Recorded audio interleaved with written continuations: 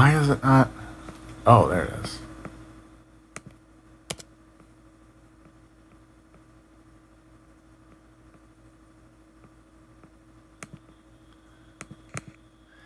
It's a beautiful day in the neighborhood, a beautiful day for a neighbor. Would you be mine? Would you be mine? Won't you be my neighbor? Hi, neighbor.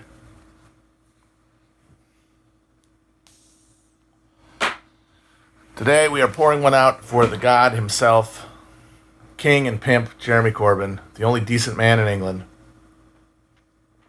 the only decent Englishman. Run out of his own party by the worst swine on earth. It's tough, but when I see this, I get to reassess and reassert my own sense of gratitude, which is that I don't have to live there or care about what happens on that accursed pedophile island. Phew.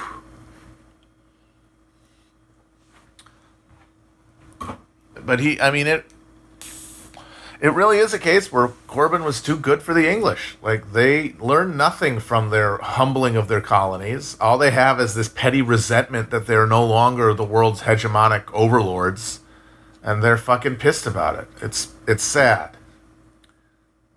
I mean, obviously they're as exploited as anybody else outside of the power corridors of this country, but they metabolize that their angst and alienation through the lens of this imperial decline. And they're not very... they don't give a generous reading to people who challenge the perceptions of what England is, which is a disgusting money laundering operation for the world's arms-dealing pedophiles.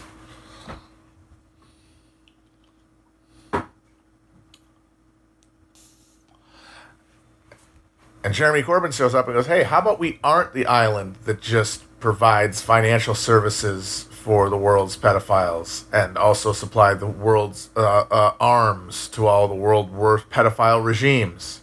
And they said, actually, it's anti-Semitic to say that. It's anti-Semitic to not want your country to be governed by absolute jackals, because some of those jackals are Jewish, don't you know? And you're doing tropes. The thing about the anti-Semitism deal is that it was never the actual reason that Corbyn got ganked. It was just it was an issue that just provided a rallying point for the nation's political class and political leadership, and also media, most importantly, to rally around. Like, they had to say something was wrong with Corbyn, something made him bad. Because the problem with Corbyn was all of the things he wanted to do were popular things. And his record as a politician was of pursuing popular and, more importantly, humane policies for his whole career, instead of being a Oxford-butted Dracula like the rest of the leadership class of both political parties in that fucking country. So he had to be brought down to earth. His persona had to be punctured. His virtue had to be besmirched.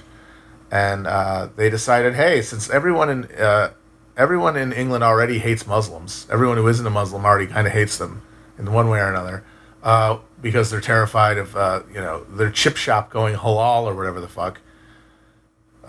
We can just take criticism as Israel and decide that that's anti-Semitism, because that allows us to just transfer our Islamophobia and call it a virtue.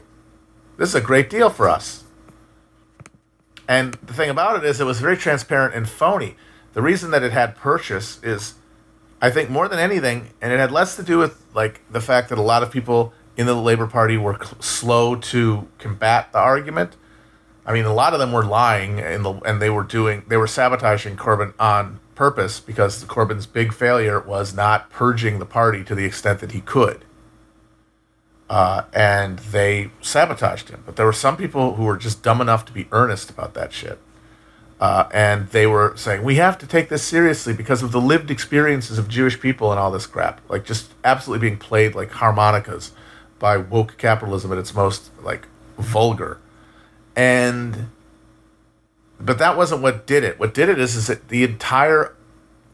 England is controlled by a elite that has persisted in that island since fucking William the Conqueror came over from Normandy, and has that entire country in a fucking stranglehold and controls every expression of mainstream political opinion, and is able to determine the boundaries of acceptable discourse at every point, and is able to make a conclusion through just classic sorties and trial and error, that what could get purchased against Corbyn was this layered anti-Islamic pro-Jewish sentiment that, of course, was completely transparent and fake. There are very few Jews in England anyway. Most of the people who were horrified were only doing it on behalf of Jewish people they never met, so they could allow their petty, pig-headed English scumbaggery, their native grasping nastiness, to have a patina of virtue around it. And as soon as you gave people permission to do that, everybody with an interest in obfuscating the stakes of politics in favor of capital and its possessors was able to go fucking buck wild.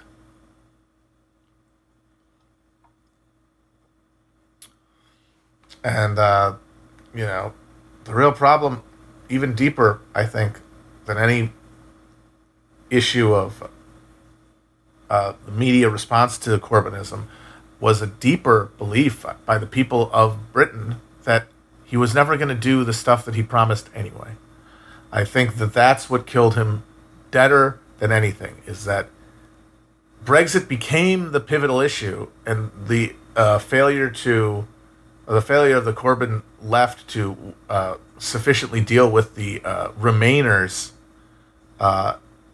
in order to appeal to pro-Brexit Labour constituencies in the north.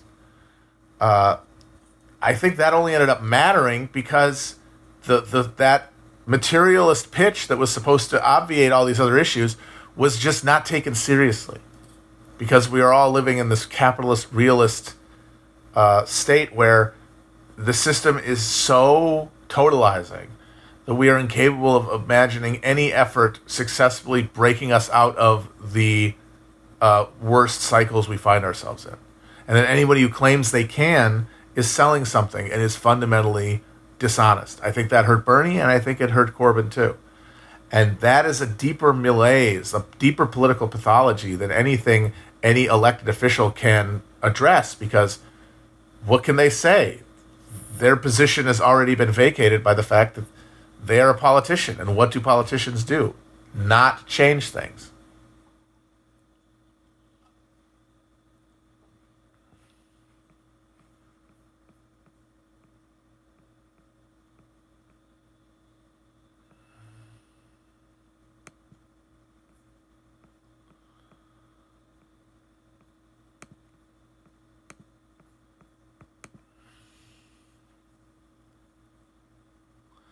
But, man, the man was too good for that island, and now I really wish he would just walk away. Just leave. Fucking serve out a suspension with wrapped knuckles like a naughty schoolboy.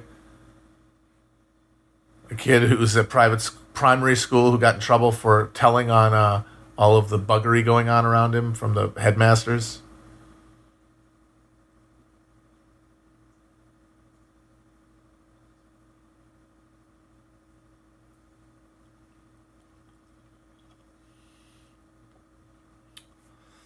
Yeah, he should come to America and smoke weed in my backyard. That is my message to Jeremy Corbyn. Fuck the Labour Party. Fuck Parliament. Fuck England. Fuck that entire cursed bird shit splattered collection of islands, and come party in the USA. We can smoke some mad doinks.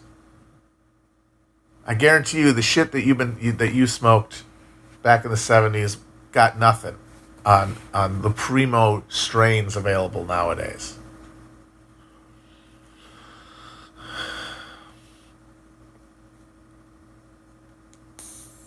I mean, the real canary in the coal mine for Labor's chances of being of being a effective Labor Party again was, I mean, when I say Labor Party, I mean like a party of labor, a party of working class, was when they lost Scotland. Like Cameron lost Scotland to the SNP, which was essentially pitching themselves as like Labor, but we're more serious about the non-austerity stuff, and also we want to be an independent country. And Scots were like, if we're getting nothing from Labor anymore, then let's be our own country. Like, nationalism is appealing now in the absence of a transcendent national socialist message, which Labor was no longer interested in offering. And then, though, and the hope was, after that happened, and then Corbyn became the leader, that Scotland could be brought back by reinstituting socialism as the guiding principle of the party. But that didn't happen. I think a large part of it is because apparently Scottish Labour, which is, because it's a fucking federal system, is independent of the larger Labour Party, just stayed stacked to the gills with Blairite scum, and made it almost impossible for a good faith Scottish person to vote Labour anyway, considering their hostility to Corbyn's project. But some combination of the infighting within the party and just the steadily receding horizons of the possible in people's minds meant that even with Corbyn on the ballot, essentially, people said, nah, I'm going to stick with nationalism.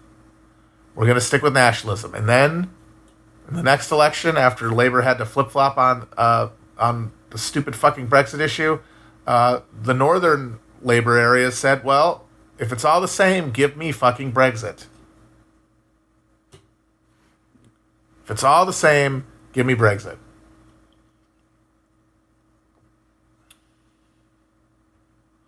And getting them to believe that, no, it's not all the same, I think that's too big of a job for anyone at a national prominent position in politics now, because that position has been tainted, because none of them have done anything. And that's why Trump is president, because I think his most effective line on Hillary was always, everything's terrible, you're admitting things are bad, why did you not do anything about them?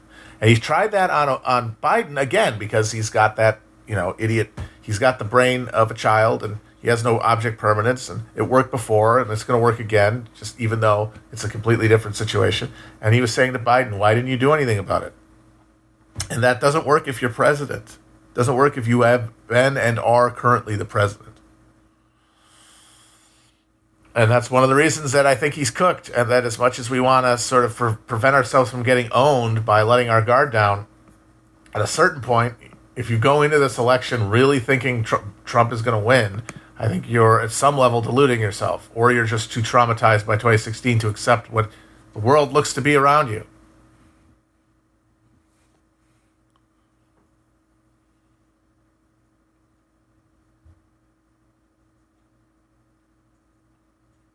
It would be funny if Brexit ends up breaking up the UK. Like, it successfully prevents the reformation of a socialist majority in the Labour Party, and the Labour Party is a viable socialist party contesting for power, but at the cost of the actual United Kingdom.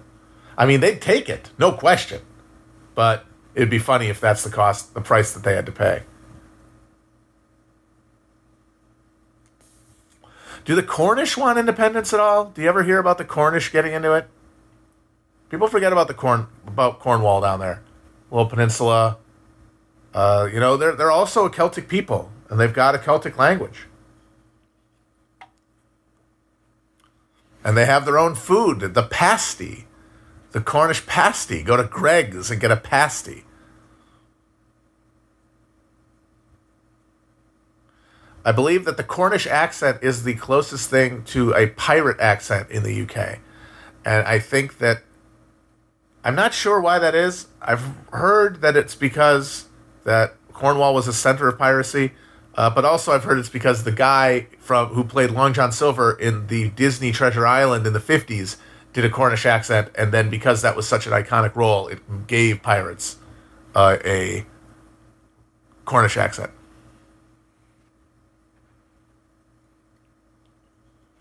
Oh, you can be a tire. Arr, shiver me timbers. There, right there.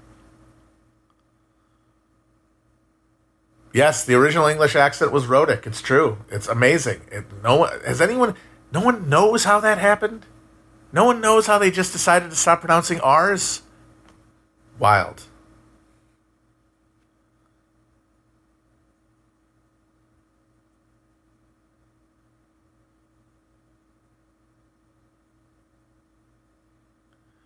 Somebody asked about a book club for Cloud Splitter. If someone wanted to do that, that'd be a good idea.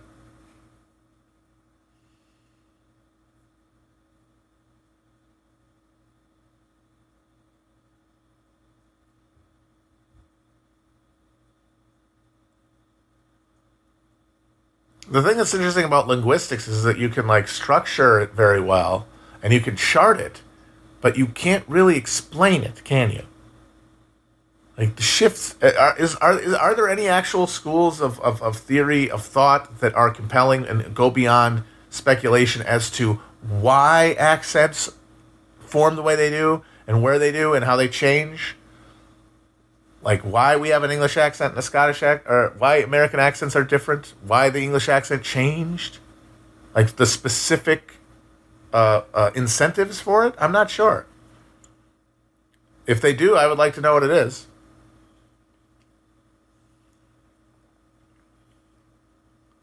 Someone says we fucking know, and I'd like to know how. I would like to know how. Like, one thing I'm pretty sure of is that the Jamaican accent sounds the way it does because at the time of Jamaica's founding, it was peopled by African slaves and Irish indentured servants who were essentially enslaved after Cromwell retook Ireland.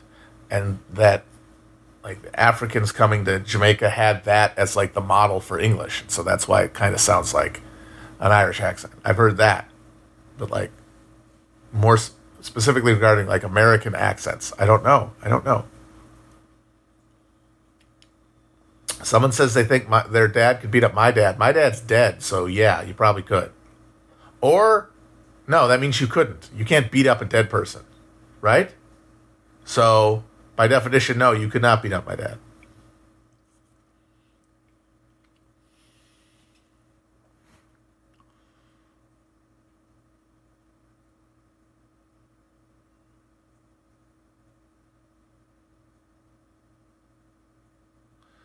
Ooh, Australian politics, man. If England looks hopeless, fuck. At least like Corbynism had some purchase and was able to make a play for legitimacy.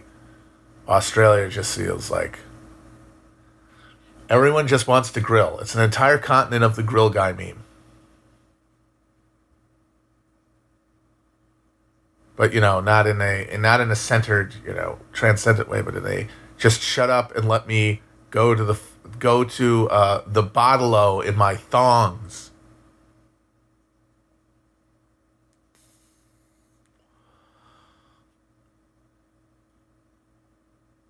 I do love that the Australian Labour Party has no U in it because one of the founders of the Australian Labour Party was American, and he thought that the U was cucked. And it was like, you guys are being cucked by England. And then they fucking listened to him. Which is funny because Australia is insanely cucked. They allowed the fucking Queen of England to do a coup on them on behalf of the CIA in the 70s, and then after that, they voted down a Republican referendum. How is that not the end of the fucking Commonwealth relationship when they do that?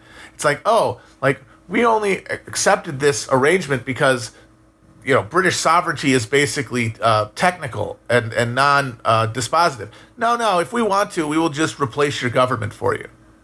And they just said, sure, okay, keep doing that. Right on, let's do it. Cocked.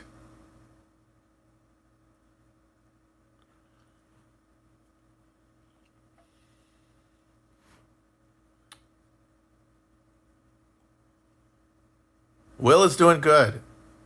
Will is doing well. He's been very heartened by all of the well wishes and the very excellent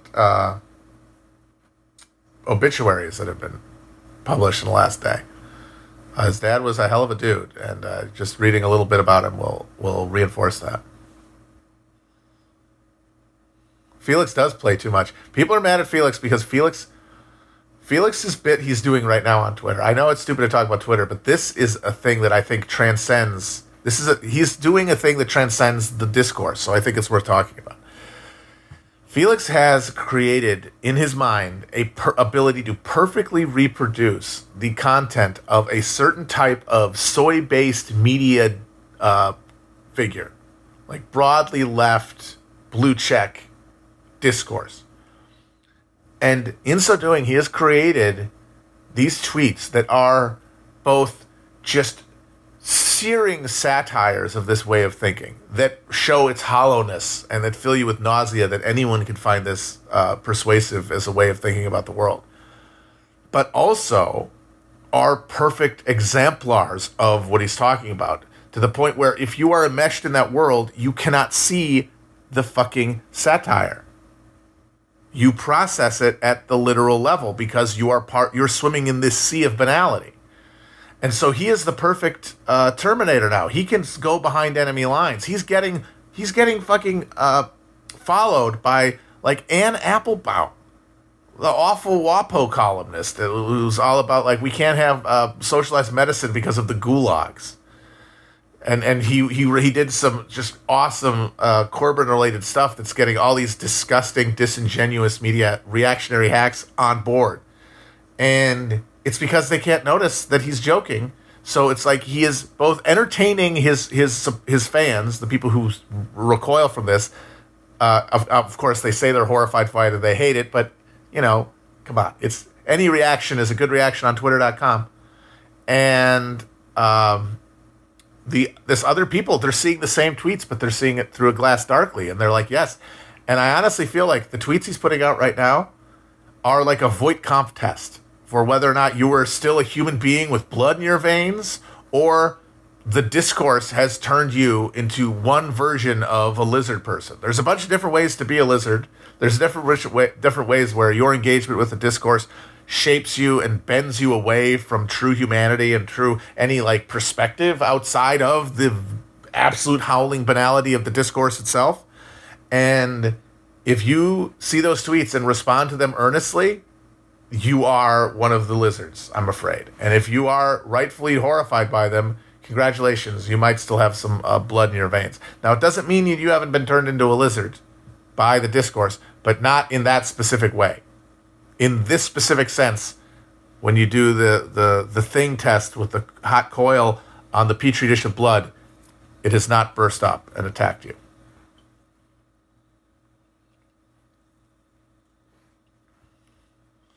And I see people respond earnestly.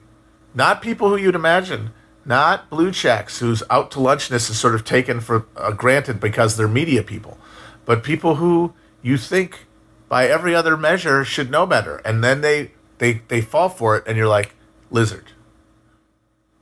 I thought you were a real person, but nope. Did I ever follow Cat Williams Farrell? I still do. They still post sometimes.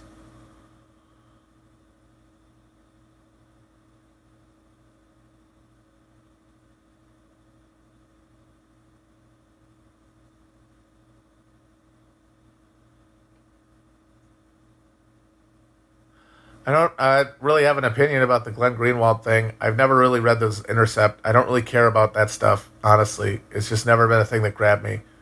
And like his bailiwick, it's just the electronic stuff, the bleep bloops. I understand it's important, but you know, like it's all recreation at a certain perspective, and you don't need to know everything about everything. And so I've just never really paid too much attention. And but just the idea of like the Hunter Biden story being this thing that you're gonna go to war over, I kind of blows my mind, because it's just Russiagate. It's just Russiagate.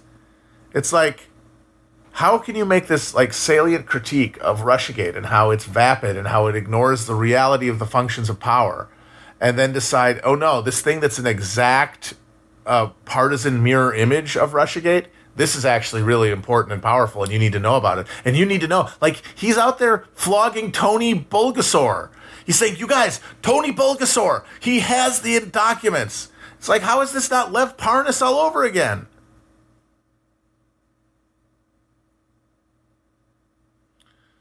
And that's what happens when you behold the discourse too long. You lose perspective. I think that's the number one thing that makes people decide insane things, like that the Hunter Biden story is some important crucible for understanding the times, or that the real class war is happening on Twitter, and it's people with check marks, and that they're the new ruling class. Like, these are only things that make sense in the absence of the perspective of a grounded understanding of the world around you.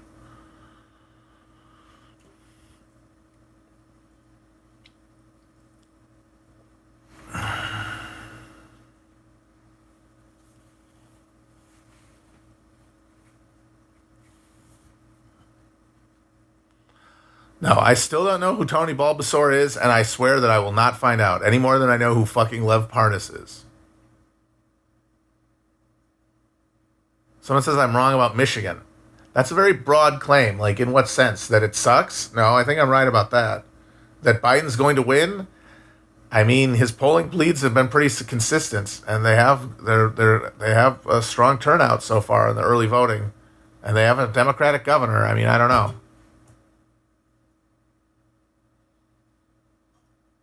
Oh, yeah, the liberals piling on Glenn right now are all absolutely milk-hearted scumbags. They're the people I was talking about who would respond to Felix's Twitter account earnestly. I realize now that some people might not be familiar with what Felix is doing online, so I'm going to read you some tweets. I know this feels bad, but the reason I think this is useful is if you're horrified by what he is saying, remember and reflect on the fact that people like this and think, how could anyone like this? And I'm telling you, the answer is they're on here enough that they have lost touch with Earth. Moisturize. Change your bed sheets more than once in a while. Don't stress about your body as long as you feel healthy. And remember, Chris Pratt's relatable everyman act is a way for him to escape accountability. Just think about that. Think about how many things like that you've seen. Think about how someone could think that that is a good thing to say. This one actually, I felt like he was taking my skin off with a potato peeler when I read this. It looks like conservatives in the 1980s were right. We did all become goth socialists. They were just wrong about how it's actually extremely good. Ooh. There are people who have read this. There are a number of people who have read that tweet, go across the transom and that that's true.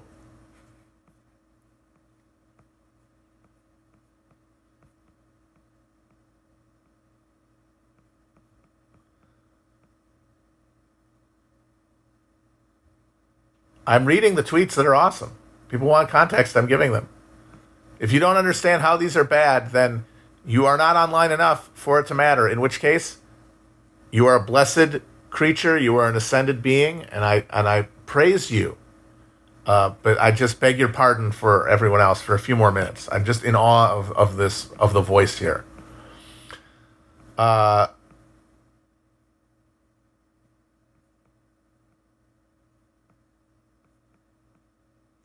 I have friends who voted for Bernie, friends who supported Biden from the get-go, and even friends who voted for McCain and Romney. The fact is, no matter what, we're all in a dark period, and we need each other to get through this.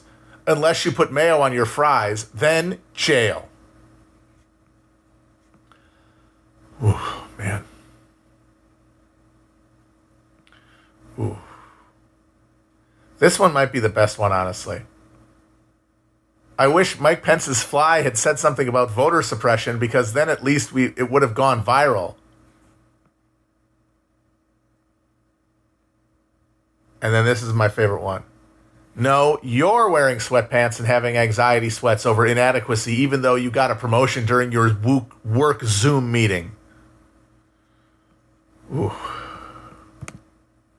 Just think about it. Just think about it. Though that is the affect. That is, I mean, it's what a certain type of like professional person who uses Twitter as some sort of networking mechanism. That is the lingua franca. That is the way they communicate to one another. That is the chemical slurry they spit into each other's mouths to identify friend from foe. Because that is one of the many reasons, I've talked about this before, why you can't discourse online, because all people are doing, they are not seeking the truth or falseness of any statement. They are seeking from the way you made the statement and the contents of it, whether you are on their side or an enemy. That's it. That's why that exists. And that's why all these people are now following Felix and going and being like, oh, who's this guy spitting truth? It's because he is perfectly mimicking their language. And that speaks to another failing of it, because it leads you are totally at the mercy of people who at the end of the day you only trust because they can mouth pieties. We have to go back to message boards. Felix has been on that tip for a while, and I fully agree. Having everybody on one format, having everybody discourse on one site is an absolute disaster. And I honestly feel like 99% of the things wrong with all the questions people have about, like, we've dissolved reality. Like, people don't know truth from falseness anymore. You know, we're all in these cliques, and there's no more transcendent authorities. And, you know, conspiracy theory and crazy thinking run riot, and political movements are ground to a halt by these petty differences that are totally theoretical, because everyone is just fighting amongst themselves over clout rather than really trying to move towards making a meaningful praxis. That all comes from all of us being in one room together, trying to basically recreate society in a miniature. And then therefore it's going to have all the problems and require the same degree of overarching alienated institutions as actual society does. But it doesn't have those. It has Jack Dorsey and it has Mark Zuckerberg.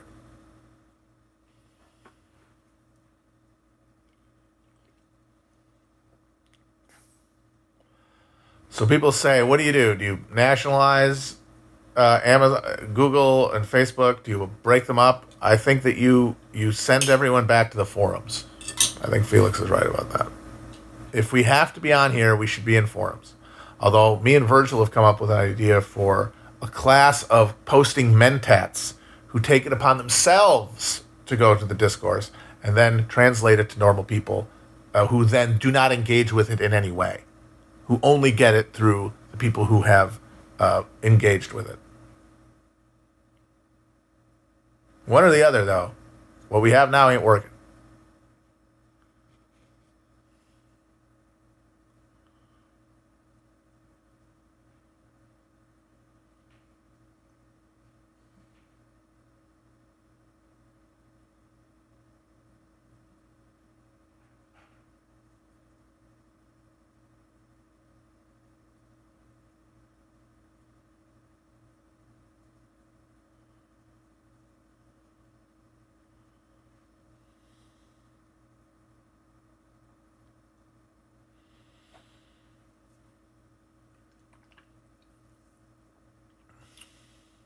How are these people selected to curate the material? See, that's always the question. How do you do it? I honestly feel like it would have to be some sort of combination of... It would have to be like an early selection process, like as children. Like adeptness. And not just adeptness, but inclination towards certain ways of analyzing information. You might say, are you just talking about, people on the spectrum? No. People who would thrive there as opposed to people who struggle there, which is, I think, a lot of us, because everyone being online from the time you're a kid, I think it really does disrupt your ability to engage with the world on an emotional level. Like, you can't be present in a way you have to be in order to absorb, like, meaning from interactions. You create a negative feedback loop whereby you find you are less and less present because you are more and more concentrated online. So where you are and what you're doing is more likely to be shot through with your mind being elsewhere, specifically online. And that means that you would hear less meaning to the experiences you do have because you're investing less of yourself in them. You are less present. You are not observing that which is around you. You are not adhering emotionally to people and things around you and actions and skills that you might have. But for some people, that's because the symbolic order makes sense to them more. And they're not going to really be profitably utilized trying to engage with the real world. You got to find who those people are early, and then you send them to Mentat school. But then everybody else, people who would more profitably live a life that is present in the world, in the firmament, you don't go on there at all. You stay away.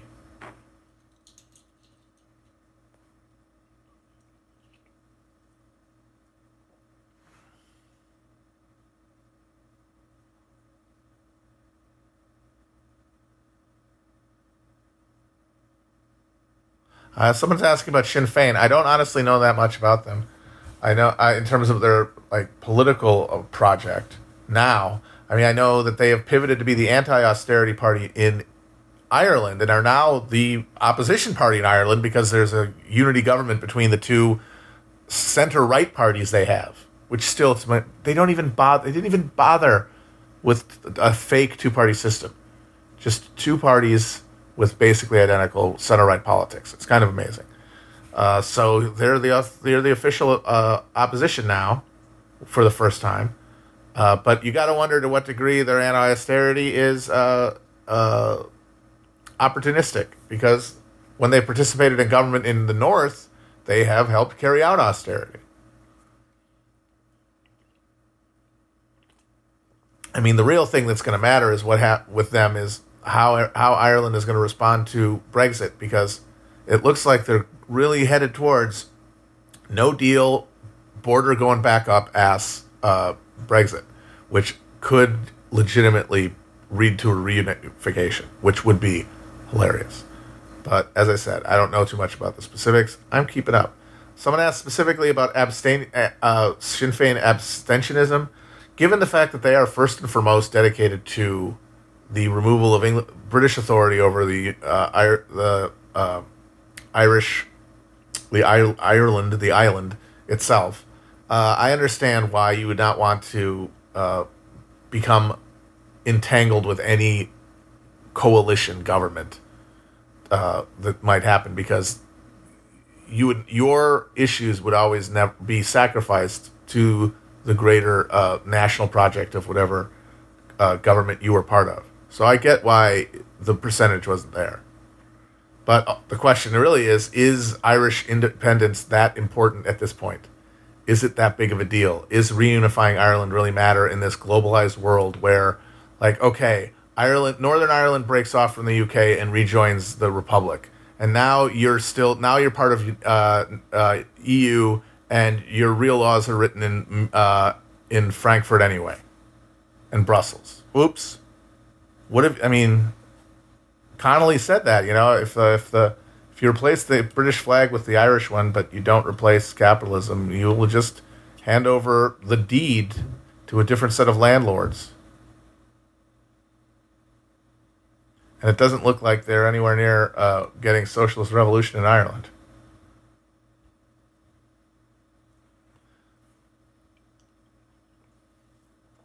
But at this point, I think most of those nationalist movements are an expression of hopelessness, are an expression of the embrace at some psychic level of capitalist realism, of the notion that there is no transcending any of our contradictions, and therefore why not have a different flag? Why not feel like you have more independence?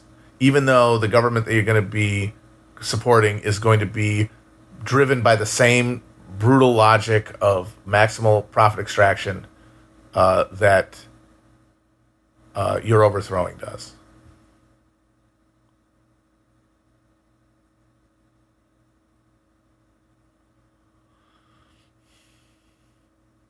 But I'd say the Corbyn thing, more than anything, just like with Felix's tweets, it's just a way to, the real way to be to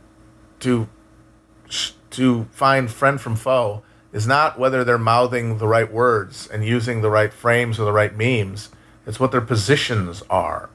And so much of actual positions, and not their positions on internecine bullshit, but on important, consequential questions like Jeremy Corbyn, anti-Semitism. Is this a thing that you want to accept as a real deal and accept the premises of this assault from capital in the form of a media propaganda campaign and an internal coup attempt by a bunch of weaselly backstabbers? Are you on board with that? Or are you going to take seriously the fake terms of the debate? And if you do, what am I going to, why would I ever take anything you say seriously?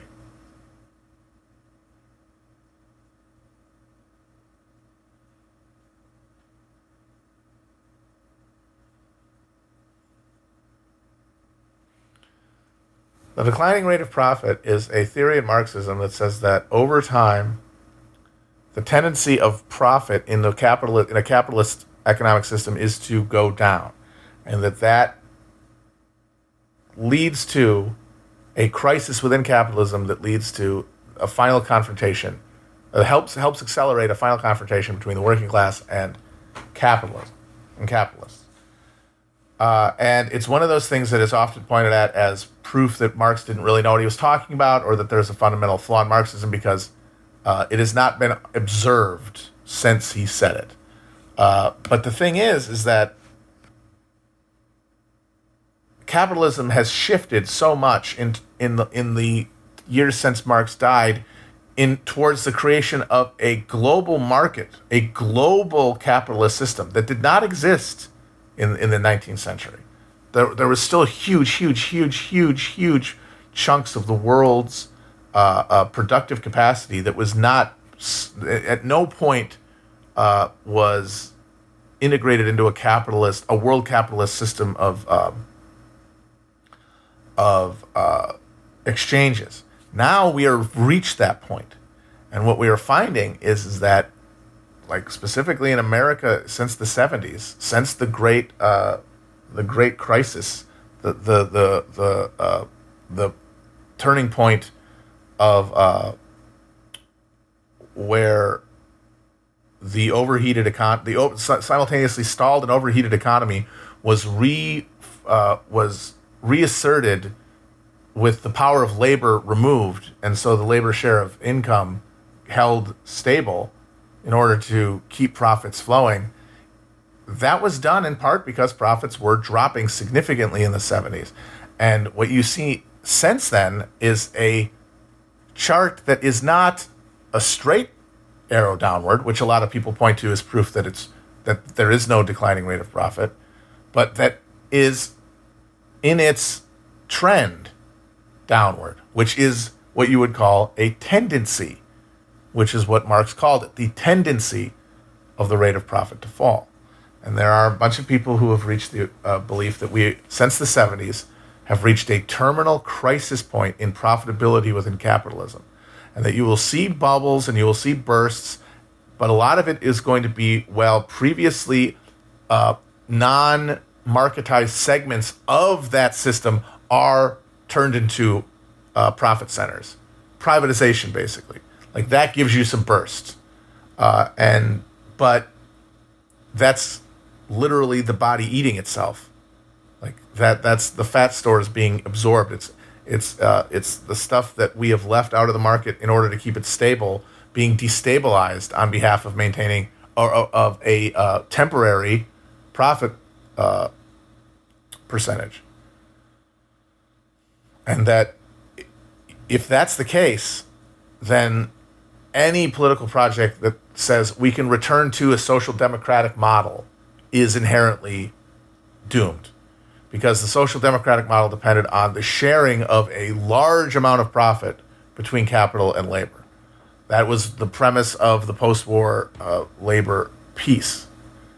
The 70s saw the end of that, and it has not been repeated, because that specific profit situation where America was the sole producer of global goods basically after World War II, once that ended and you have a globalized market with countries producing for distribution all over the world at different price points,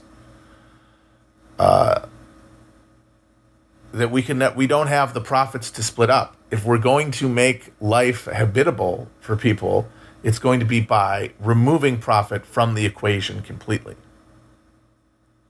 and socializing that element of the economy and using our technological capacity, replacing exchange for profit for exchange for use.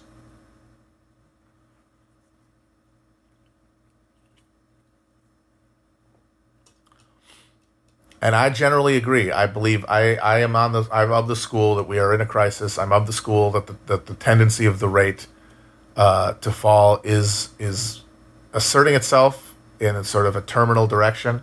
Line go down, as they say.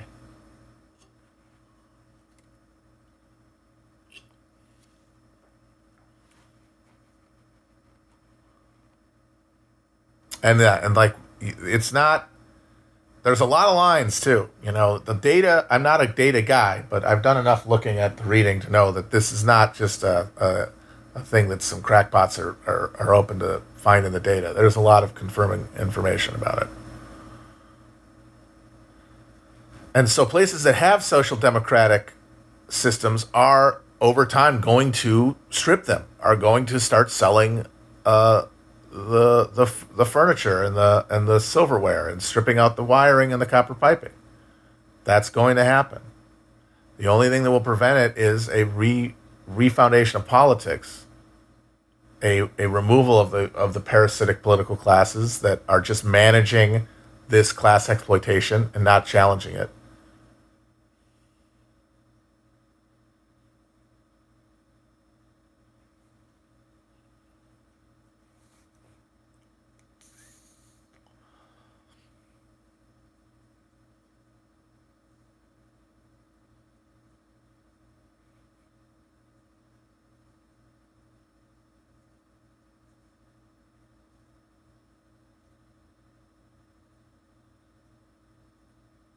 Any tips on riding out the next 2 weeks?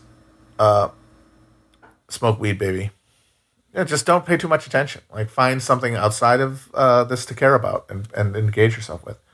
Someone says, was Bernie too wedded to the social democratic agenda? See, now this is the thing. I agree completely that social democracy is dead and can't come back.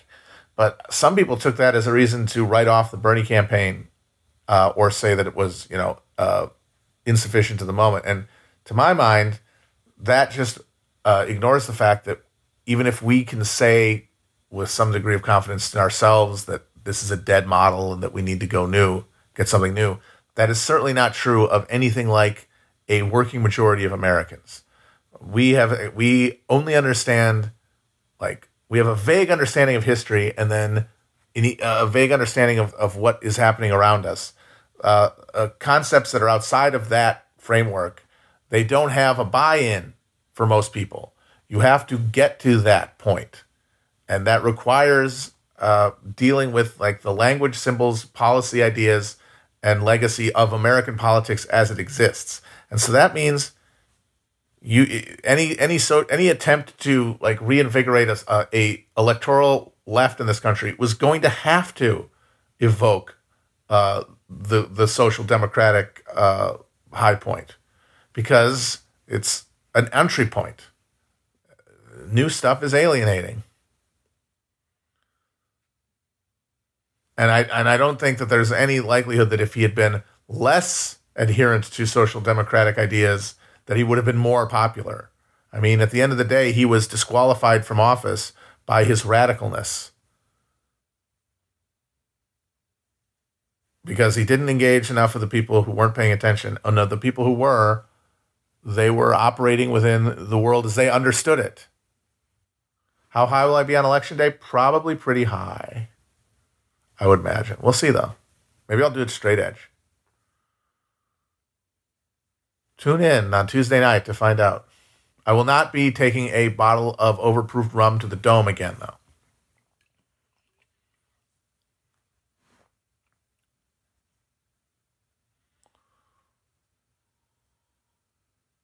See, people are saying it's going to last for days, but as I said, Florida is the one to look for. I'll end with this. If people are worried about having to sweat a long election because they care for one reason or another, Florida counts their votes mail-in votes before on election day, they're all counted up so they can start releasing results after the polls close, which means you will probably get Florida called on election night. And if Biden wins it, you can go to bed. Now, if Trump wins, now maybe you want to stay up if you're invested at that point. But the other reason that I think, Florida obviously is going to be huge for Biden if he wins it because of the electoral weight it has. But if Trump wins, I think all bets are off because Florida has shown a significant, durable Biden lead. Like Biden has not lost his lead in Florida, I think, in a month. There's a new poll with him up by, I think, 11. That's the most recent Florida poll. If Trump ends up pulling that out, then that systemic anti-Trump bias in polling might be real. People say I would be surprised if Trump loses Florida. If you say that, then you are accepting that there is this huge anti-Trump bias in the data again. Even though he's the president instead of the challenger, he's running against Biden instead of Clinton. I honestly wonder if that's based on anything other than just not wanting to get owned.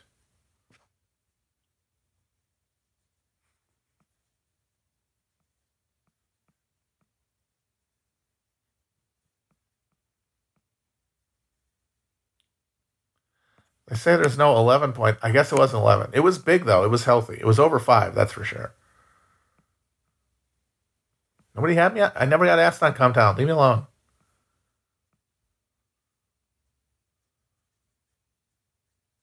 Crowds.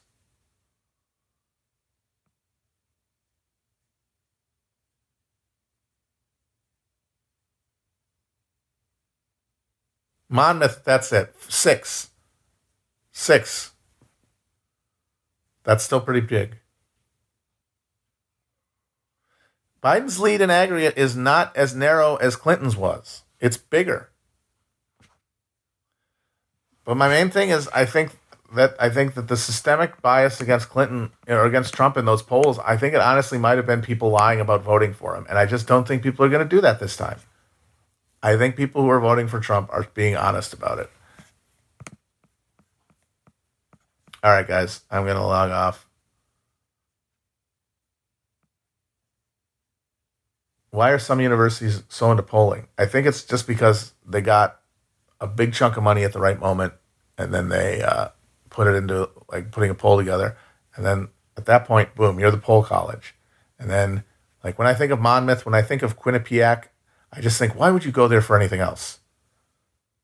Why would you go there for Quinnipiac for anything other than polling science?